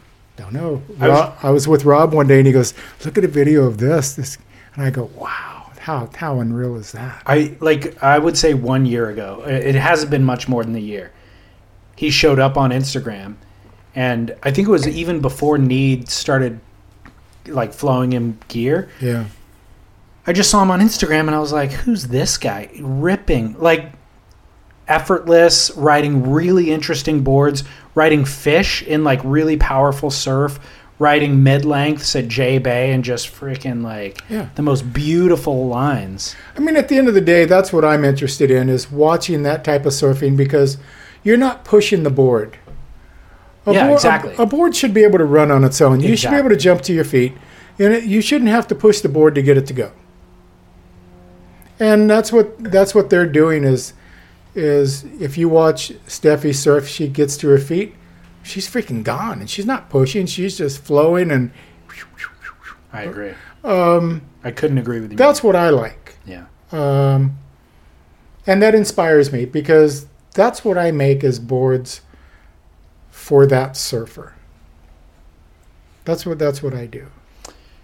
It brings it full circle to the earlier conversation about having a board designed specifically for you with that kind of refinement, which is allowing the board. There's a fine balance between developing a skill set as an athlete, as a surfer, and then not imposing that skill set on the board, right? Yeah. So letting the board find its flow and find its trim, and not trying to impose everything that you've learned from every other board you've ever ridden onto that board. Yeah. And I find myself always struggling with that. When I get on a brand new board, I'll generally let the board lead the way for the first couple of sessions, and then I'll get to 3 sessions in where I'm trying to rip it. I'm trying to surf the board, sure. And that's when I do my worst surfing. And then I get out of the water frustrated, and I'm like, what went wrong? And it's, no. Feather the brake, let go, and let muscle memory, but also just let the board kind of find its flow. But you have to have a good board that can do that. You can't go to a giant retailer and buy a board off a rack that does that. Right. You'll find a board that paddles well and allows you to surf it, but you don't find the board that kind of speaks to you, I guess. Sure. Is what it is. Yeah, you and I have surfed together quite often, and you have that style to where you let the board run. And then only on my best days, dude. Yeah, there's a few people that have that style, real 70s, heavy on the front foot, that let your board run, and everything comes together real quick, and then maybe people get confused that they want to surf like somebody else and try to push it, and that's when that design of a board is not. That's why the single fin. A single fin forces you to have a smooth style. It really does. You know, I don't know if you saw an Instagram of Army and Hawaii Five-0. No. It was in 1974. I was sitting there one night and it came on, and it was a board that I knew really well. It was a board that Wayne Santos shaped. And I was sitting there one night and Hawaii Five-0 came on, and there's Army surfing the pipeline. So I film it. I put it on Instagram, and that board was quite the anomaly for the pipeline, because everybody was riding flat bottom boards, just full pintails to where you could ride real high on the face of the wave. But this board had a belly in the nose, much like the late 69, 70s board had a kind of a hole. And Army could get so high on the damn face of the wave at the pipeline with that thing to where he was up over the foam ball, and he could come out of that thing from way back. And he was one of the stunt guys in Hawaii Five-0? No, they just took picture. They filmed him surfing the pipeline one day. Oh, really? Yeah, and used it in the show? You could do that back then. And you saw it on TV recently? I have it on my phone. Yeah, it's on my Instagram. Amazing. Yeah. I missed that one. And it was great because him and I talk about that board all the time. And he goes, yeah, you know, out of all the boards I had for the pipeline, that damn thing worked the best. It was a 7.4. It was funny because him and Kent went into a lightning bolt one day to drop off boards, and this thing was in the use rack. No way. And he just grabbed it. He said it didn't work well at sunset, but he could get like a fly on the freaking wall at the pipeline, and it would work. Yeah. Speaking of the used rack, I have to tell the story. I feel like I've told it somewhere recently, but it's my favorite story, so I have to retell it. The first time you and I met, which we've been hanging out a bit for the last 4 or 5 years. Yeah. But I told you, when we first started hanging out 4 or 5 years ago, we were at dinner at the Boardroom Show on a Saturday night. Yep. And I was like, hey, Roger, do you know when you and I first met? And you're like, no, I don't. I have no idea what you're talking about. I'm like, dude, it's this giant swell, and like Huntington was too walled and too much swell. And so I was surfing Bolsa Chica. Like, I forget actually what spot it was. It might have been Main Tower. And I was surfing with my buddy Grant. And I caught a wave. I was riding this 84 Stewart that I got at a garage sale. I think I paid $40 for it. It was a beater. But it was yellowed. It was too small for what I would normally ride, but it had a lot of volume in it because it was from the 80s. And I got a set wave, and it was like this long runner. And I was in position, got a set wave. It was a right, and I surfed it all the way to the beach. And you were paddling out after I kicked out of the wave, and you were like, hey, dude, that turn was rad. And I was like, oh, thanks. And I didn't know who you were. And I paddled out. My buddy Grant was like, hey, do you know who that was that just said, what's up to you? And I'm like, no. He goes, that's Roger Hines. And I was like, oh, I've heard that. No, but I knew your name, you know, because like I grew up around surfing, so I knew your name as like a shaper. I knew that you were a surfboard shaper.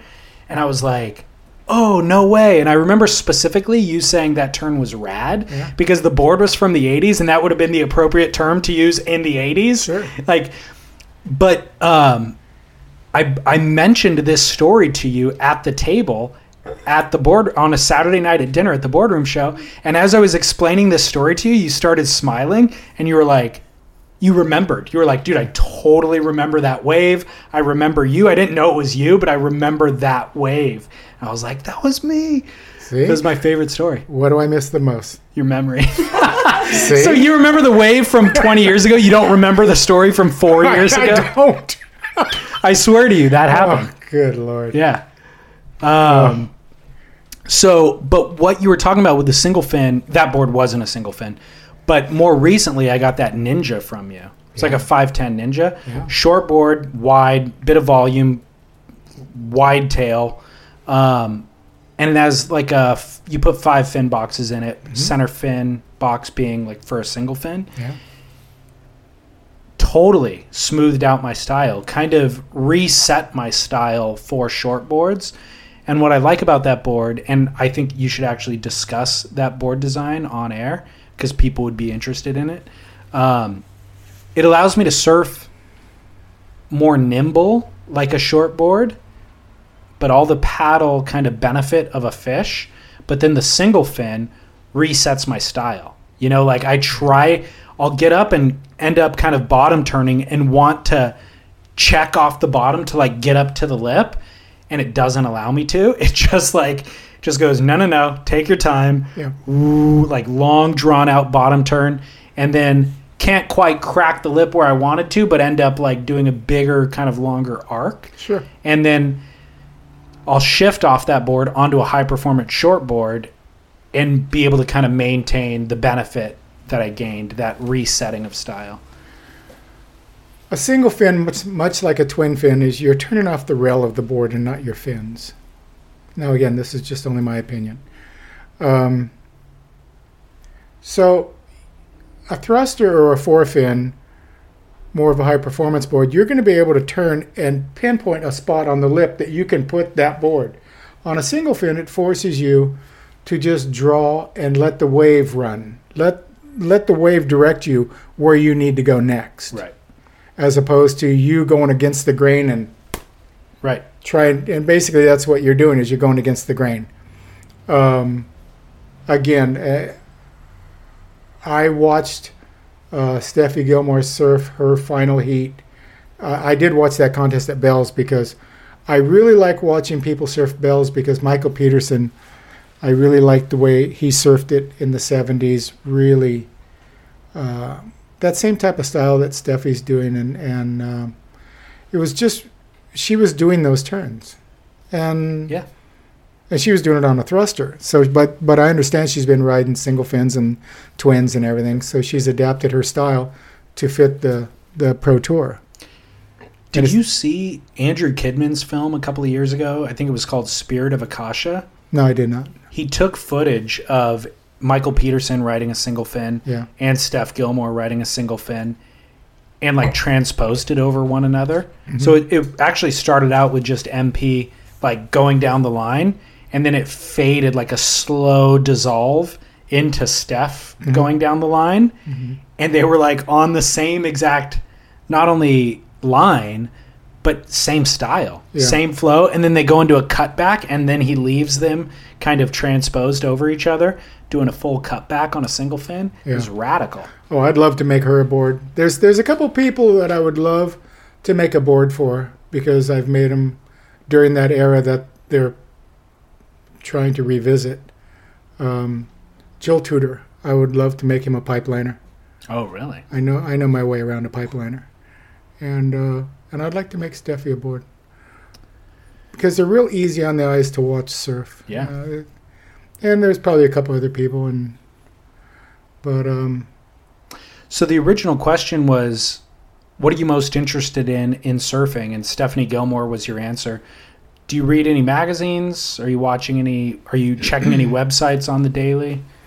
No, I just kind of go to the beach and see what's going on down there and just surf. And I talk to a few other people and just kind of, I don't know that I'm disconnected or I'm connected. I just kind of do what comes at me, you know? You listening to any excellent surf podcasts out there or anything? Well, there's this one. It's called Surf Blunder. Is that the one Scott Bass does? That's the one the Bass does. Sorry, Bassy. Come on, buddy. Whose board building do you admire? I'm probably biased with Wayno and Matt Calvani. I just love those guys. I think they're just at the top of the heap. Both of those guys have pushed their planers around tens of thousands of boards. Wayne Rich and Matt Calvani? Yeah. Do you have boards from either of them? Matt shaped me one time. I through my career, I've always had people shape me boards who I really respected. I have a BK out in the rafters in the garage. I always had people shape me boards. I would give them, okay, this is what I do. Make me one, and I'd like to see what it goes like. I've never had Wayne make me one, only because of probably he's up there and I'm here. But Greg Knoll told me this one time I was with Rarick, and he goes, you know, I respect anybody that stands ass deep in foam, you know, and that was Greg Knoll. Yeah. And I feel the same way. Anybody who builds a board and does it different than everybody else and tries to keep that bar up there. Yeah. You know, keep the bar way high and if you could order any board from anybody on the planet, what would you order and from whom? Well, it's about a month too late, but I would love to have had George Downing make me a board. I was out to dinner in Hawaii with Randy and Ricardo Pomar when we got word that George had passed. And Paul Stroud had told me through the years that the boards that George shaped for him had 5 different configurations to the bottom because he believed in a flat planing area and then a curved turning area. And I'd never got a chance to see one, but I would have really loved to have George build a board for me. It's a good call. Does Paul still have those boards? No, he rode it in the 65 World Contest in Peru. He was in 2 events. He was in the big wave event. I think he took 3rd in the big wave, and he won the small wave event. But I tried to replicate that board with Paul. Paul said I got pretty close, and it was a lot of effort. But anybody that thinks like that, I would love to talk to him and find out. It's funny because my wife and I were at the opening ceremonies one year for the Eddie, and we got a chance to meet George, and I didn't take advantage of it, and nor probably could I because he was surrounded with so many people. Yeah. But that's probably it. That's a good call. Yeah. When was the last time you went to the dermatologist? Jesus. December. I spent 3 months with surgery for skin cancer. God, what a shit show. I'm doing a PSA on the podcast. I'm doing an ongoing PSA. Yeah. So I want you to tell your story. I talked to Josh Martin about it too. Here's the deal. The sun is a carcinogen, period. It will give you cancer. It is completely preventable. Sunblock will certainly mitigate the chances of you getting skin cancer. And certain types of skin cancers are deadly. So you can completely prevent your death by wearing sunblock and staying out of the sun. There's hereditary influences, of course, and certain people are more susceptible than others. But the reason why we're doing the PSA is, ongoing PSA, is that you don't need to die from the thing. No, you really don't. You don't. It's not only is it preventable, but it's detectable. Mm-hmm. You just need to get scanned or screened. Yeah. So a lot of mostly males, I would argue, don't want to go to the doctor. They don't want to get screened. Well, you could have something that will kill you, and you're simply too stubborn to actually get screened and get it checked out. So this PSA is just a reminder, go to the dermatologist, get screened, wear sunblock in the interim, but definitely get screened at least once a year, depending on your, makeup and heredity. But what's your story? Well, there was no real sunscreen in the 60s and 70s, especially when I was in Hawaii. I mean, you were just cooking yourself every day. And there was, I'm German. I got red hair when I was younger, and you just get cooked, and you go, oh, well, that's just what it is. And it comes at you later on in life. It very rarely happens, I think, early right out of the gate. But I had 3 places on my face, on the same side of my face, one on my nose, one above the bridge of my nose, and one under my eye. And it was just the craziest thing. There was just a little pinhead of blood on my nose that would show up and then just go away. And then a pinhead of blood that would show up on my forehead and just show up and go away. And then there was actually, when I was in France shaping, shout out to UWL. Are you going back this year? September, I'm scheduled to be there. Yeah. Okay, cool. I actually had something that kind of looked like a small zit under my eye, and that one troubled me. The other ones I thought were just nothing, but the one under my eye, I thought, And I was in France, and it'd come and go away, and then when I got back, my wife dragged me down to the dermatologist, and off I went, and boy, it was just, they cut into you until it's gone, and then they stitch you up, and then they cut into you until it's gone, and then they stitch you up. But with all that being said,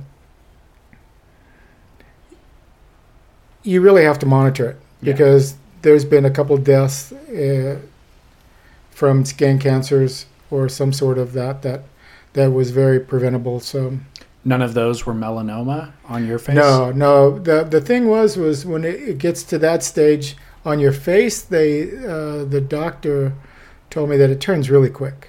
Yeah. It turns really quick. So no, I got away with it. Yeah. So, but I won't let it. Let's put it this way: if I have to go to France and there's something on my face, I'm not going to France. Yeah. I'm definitely going to the doctor this time.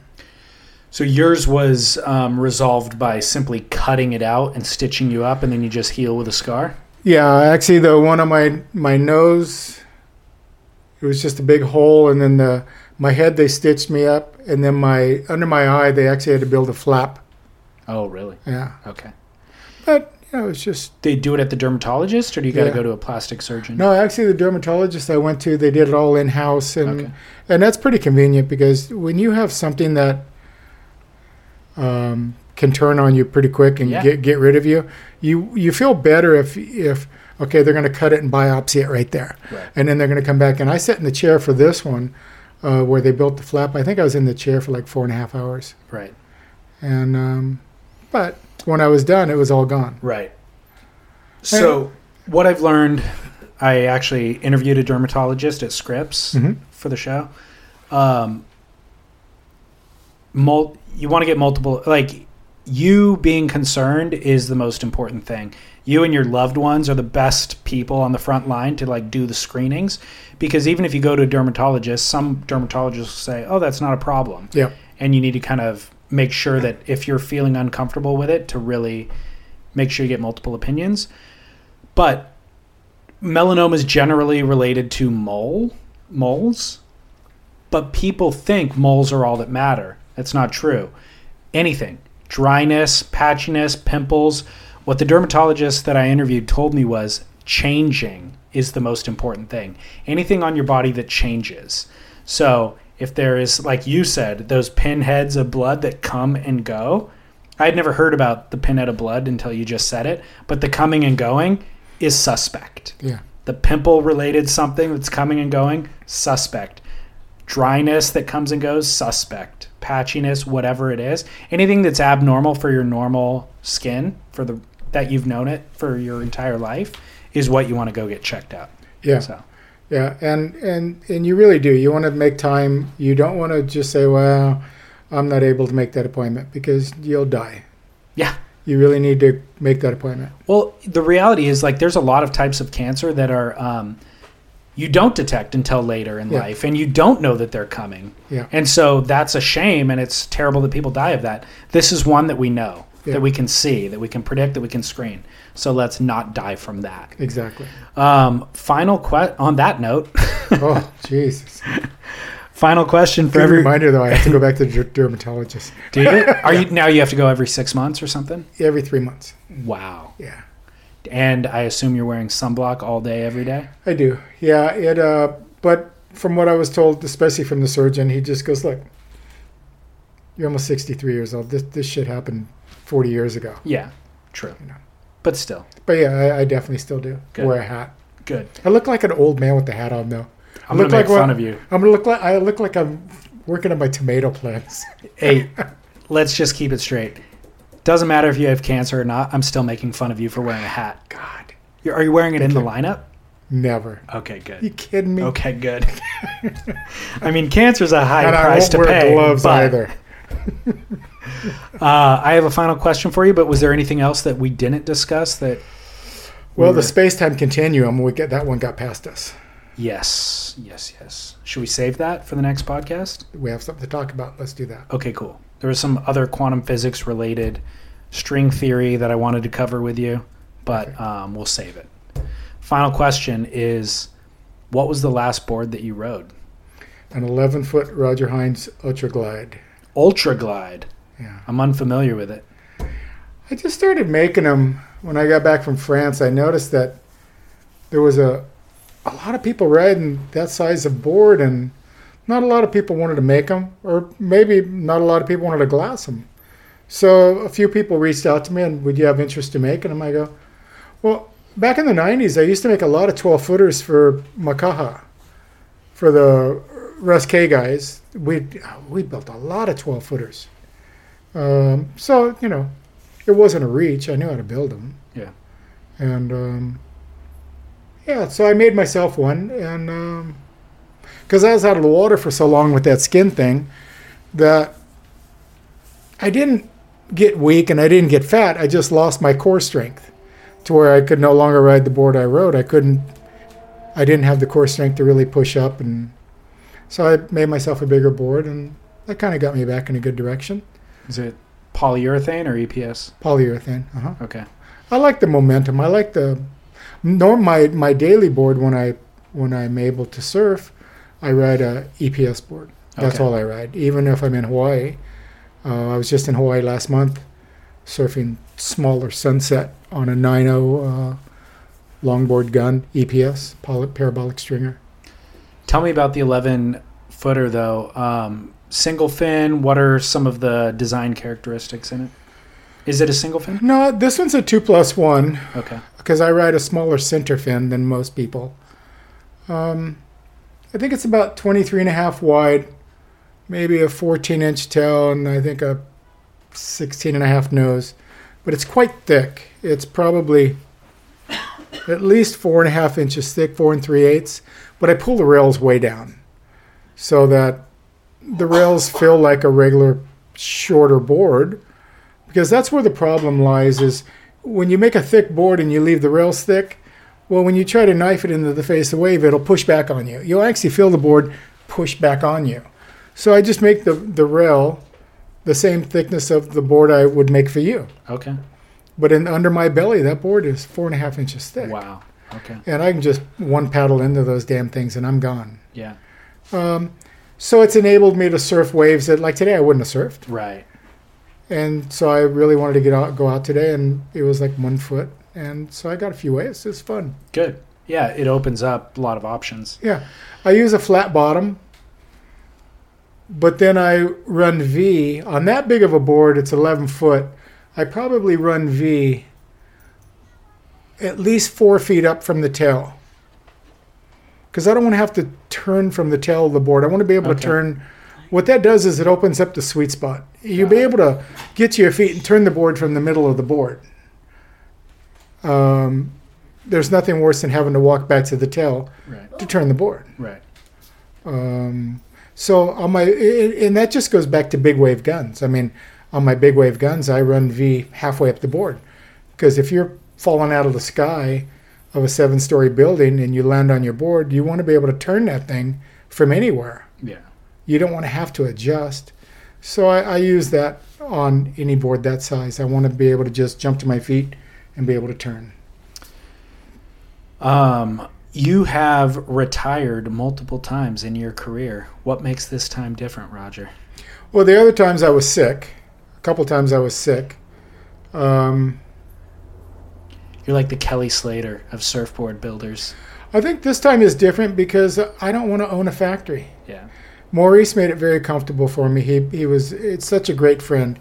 He made it comfortable for me to where I could land down there and go in and glass my boards, help him out, and pay for my materials and the overhead per board and scram. Yeah. I don't want a factory around my neck at this age. So as far as retiring, no. I'm going to shape some boards. Good. But I'm not. I don't think I'm going to glass anymore because there's no place to. Yeah. And to tell you the truth, I'm kind of tired of standing on my feet. Well, I was under the impression coming into this that you weren't even going to be shaping anymore.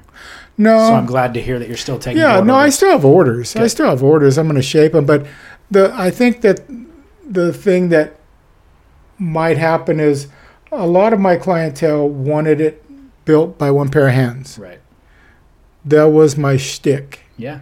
And people loved that. They loved the interaction of coming to me and getting a board made for them, and then me glassing it. And I don't know that going forward that's still going to be the same, but if it is, it is. And if it ain't, it ain't. Shaped by one pair of hands. Yeah, you know what? I still enjoy the craft.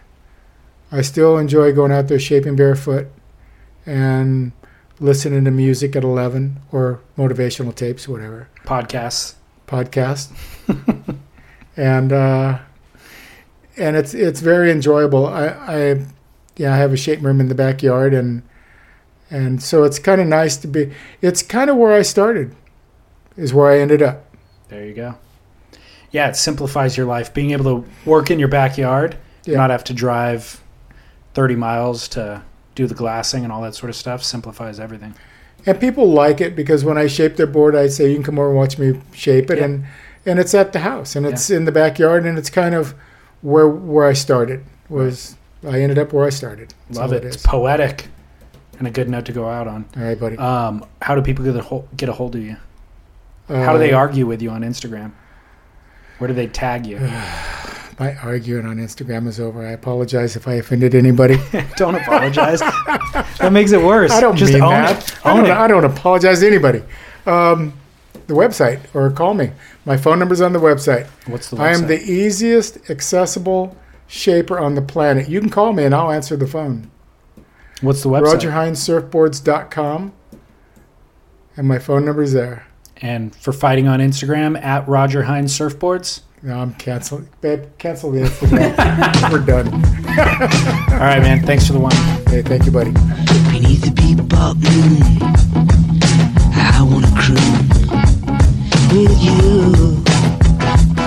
Beneath the lamppost sun, I got to be the one with you. With you. All right. I've said it all throughout the course of this show, the last 2 hours, but RogerHeinzSurfboards.com, and then, of course, at Roger Hines Surfboards. You can find it all on SurfSplendorPodcast.com. And, of course, I've got a link to the Maui Leaf Light project that Jeff Timponi is doing. Great work over there on Maui. Come meet him and meet Roger at the Boardroom Show next month, May 5th and 6th in Del Mar, California. I know people are flying in for the event, and so if you live locally and you're not coming to it, you're blowing it. People are flying in for this thing. It's really rad. So many of the great shapers in the world and surfers, pro surfers, show up for it all under one roof. It's a great, great event. So come hang all weekend long. And then, of course, support this show on spyoptic.com. Use our promo code podcast, and then, of course, you'll be psyched. Their shades are killer. And then, of course, you'll get that 1-year free membership to the Surfrider Foundation. They'll throw you a t-shirt, stickers, all that jazz. It's a win-win. You win, Spy wins, I win, the environment wins, and that'll keep me in the game pumping out content for the foreseeable future. All right, I hope you're enjoying the Margaret River event. Last night was crazy at North Point, and so I'm going to enjoy that through the weekend, and I hope you do too. All right, share the show with friends and follow along on social media at Surf Splendor. Oh, and rate and review the show in whatever podcast app you listen in. iTunes, Apple, that's the main one, and help other people find the show by doing that. All right, get a Roger Hines surfboard, get back into the ocean, share a couple of waves, and then shred harder than you've ever shredded before. See you next week. Feel real weird for you.